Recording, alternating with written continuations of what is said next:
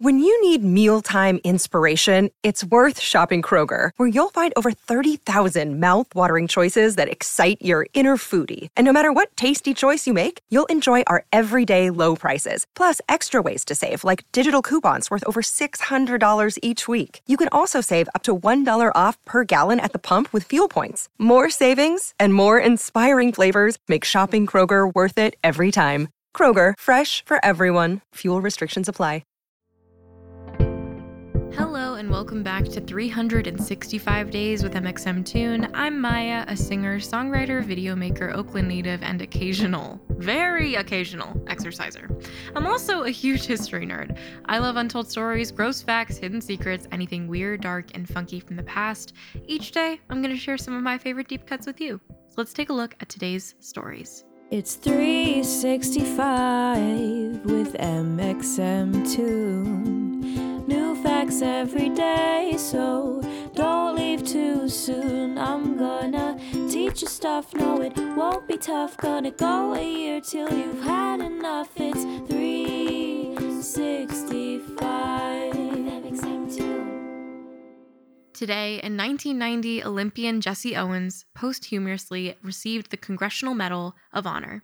Owens was a track and field runner and considered by many to be the sport's greatest athlete in history. In 1936, he won 4 gold medals for the U.S. track and field team at the Summer Olympics in Berlin. This was a big deal, both because it was a major athletic achievement, 4 medals is a lot, plus Owens broke 2 records, and also because of the significance of that year's Olympics. In 1936, Adolf Hitler was the Chancellor of Germany, and already enacting racist, anti-Semitic policies. Owens was a black runner, and one of the 18 black athletes competing.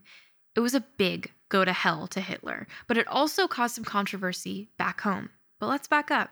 James, Jesse Owens, was born in Oakville, Alabama on September 12, 1913. As a young child, Jesse was often sick with chronic lung issues, but his father was a sharecropper and needed his help picking cotton, so from a very young age, he worked long hours in the fields.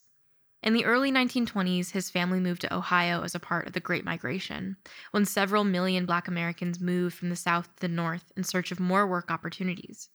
Fun fact, Jesse's first nickname was actually JC, but when he switched schools after the migration, his teachers thought he was saying Jesse instead, and the nickname stuck. In high school, Owens picked up running with his coach, Charles Riley, serving as inspiration.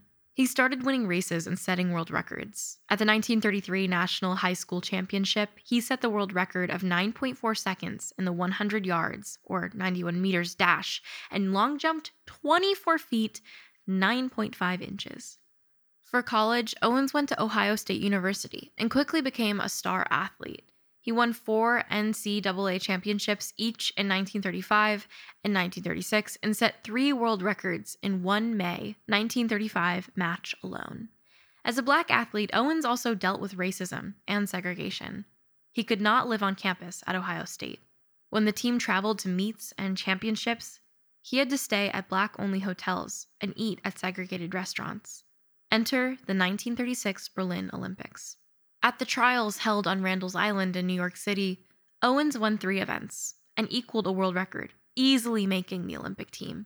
Fun fact about Randall's Island, it was once 2 separate islands, Randall's and Ward's Island, but now they're conjoined because of all the garbage from Manhattan turned into landfill. Gross. Back to Jesse Owens. Even after destroying at the trials, it wasn't a given that he would go to the Olympics. At the time, the NAACP was very concerned about Hitler's regime in Germany, which was already enacting its anti-Semitic, racist, soon-to-be genocidal agenda. The organization convinced Owens to denounce Hitler's regime and the U.S.'s participation in the Games, having him publicly declare, if there are minorities in Germany who are being discriminated against, the United States should withdraw from the 1936 Olympics. But in the end, the U.S. didn't withdraw, and Owens went. As an aside, the Olympic Committee granted Berlin the 1936 hosting spot in 1931 in an effort to show Germany's renewed global strength after the serious beating it took in the First World War. But Hitler came to power in 1933. The rest is pretty dark history. Owens' performance that summer was legendary. He won the 100-meter dash at 10.3 seconds, equaling the world record, At 20.7 seconds, he broke a world record in the 200-meter dash, and he smashed the world record in the broad jump at 26 feet, 5 3/8 inches. And yeah, he won gold medals in both those events too. On August 9th, Owens won his 4th gold medal as a part of the 4x100-meter relay team. There was some controversy over what happened after Owens' wins. Some reports say Hitler was so furious to see such a successful black runner at his Olympics that he stormed out.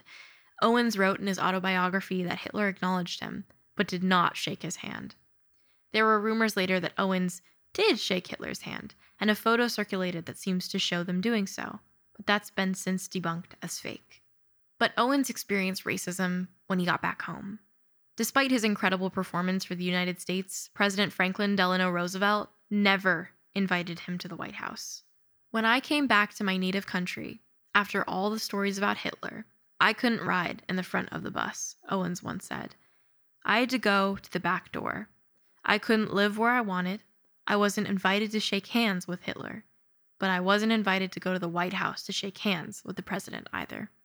After the Olympics, Owens took a few endorsement deals, prompting the United States to revoke his amateur status and prohibit him from competing in future amateur sporting events, including the Olympics.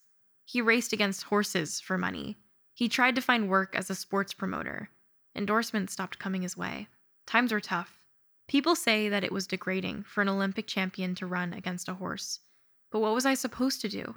I had 4 gold medals, but you can't eat 4 gold medals, he once said. Owens found more stable footing, pun intended, later on in his career, working as a running coach for the New York Mets, a marketing director, and a traveling speaker. He died of lung cancer on March 31st, 1980, and 20 years later, he finally got that White House honor when President George H.W. Bush awarded him the Congressional Medal. And now let's talk about music. Today, we have a very special guest, Sofia Valdez, here to talk about her March 28th of last year. Hi, I'm Sofia Valdez, and I'm going to be talking about the 28th of March, 2020. So I think for everyone around this time, it was kind of crazy because COVID had just happened and we were all very, taken off guard and we didn't know what this virus was about. I was living in Liverpool before it all kind of happened, and I was working a lot. I was in school. And then I would travel from Liverpool to London a few times a week to do sessions and try really hard to get into the music industry. And it kind of got to a point where I was extremely burnt out. I had fallen out of touch with my friends, my family. I think the only person I was talking to is one of my friends and my boyfriend. And I mean, that's I feel like I was happy with that, but also my mom, my dad, they were always where are you? And then the pandemic happened and I had to go back home.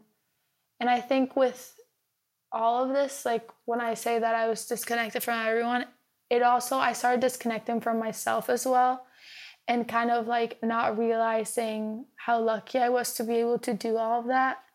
And I was just kind of sad all the time and whining because I was so tired and all of that. And I got back home, and that first week of being locked up, I was kind of no one was calling me. No one was reaching out for anything. And it made me think a lot and rest a lot. And I kind of got to the conclusion, I kind of realized how lucky I was and how many blessings I had around me. And I wasn't really realizing I wasn't really taking them in and being grateful for them.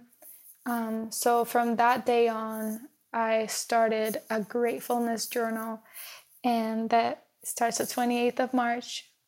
So it's soon going to be a year. It's going to be a year now of me writing this. And it kind of consists of me just writing every day, everything I'm grateful of. And it does really help you change the mindset. So yeah, that was last year today.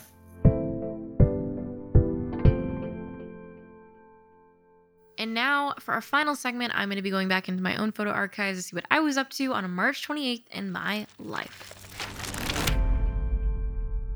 So today in 2020, more than 70 quarantine performers took part of the 12-hour Twitch Aid concert, which raised nearly $3 million to help those affected by the then fairly new coronavirus pandemic. There were people like John Legend, Diplo, and Rita Ora, who all performed sets from their own homes, and it was all streamed online.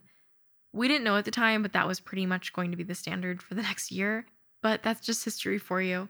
I was a part of Twitch Aid, and it was really exciting to be able to be a part of something that big and to see an online community come together in what was a really hard time and is still a really hard time. But it was very cool to be able to play a set from my bedroom. Thanks for listening. I'll see you tomorrow. Go ahead and subscribe wherever you listen to podcasts, and you can follow at 365 Days MXMtoon on your preferred social media platforms. It's 365 with MXMtoon. New facts every day, so don't leave too soon. I'm gonna teach you stuff, no it won't be tough. Gonna go a year till you've had enough. It's 360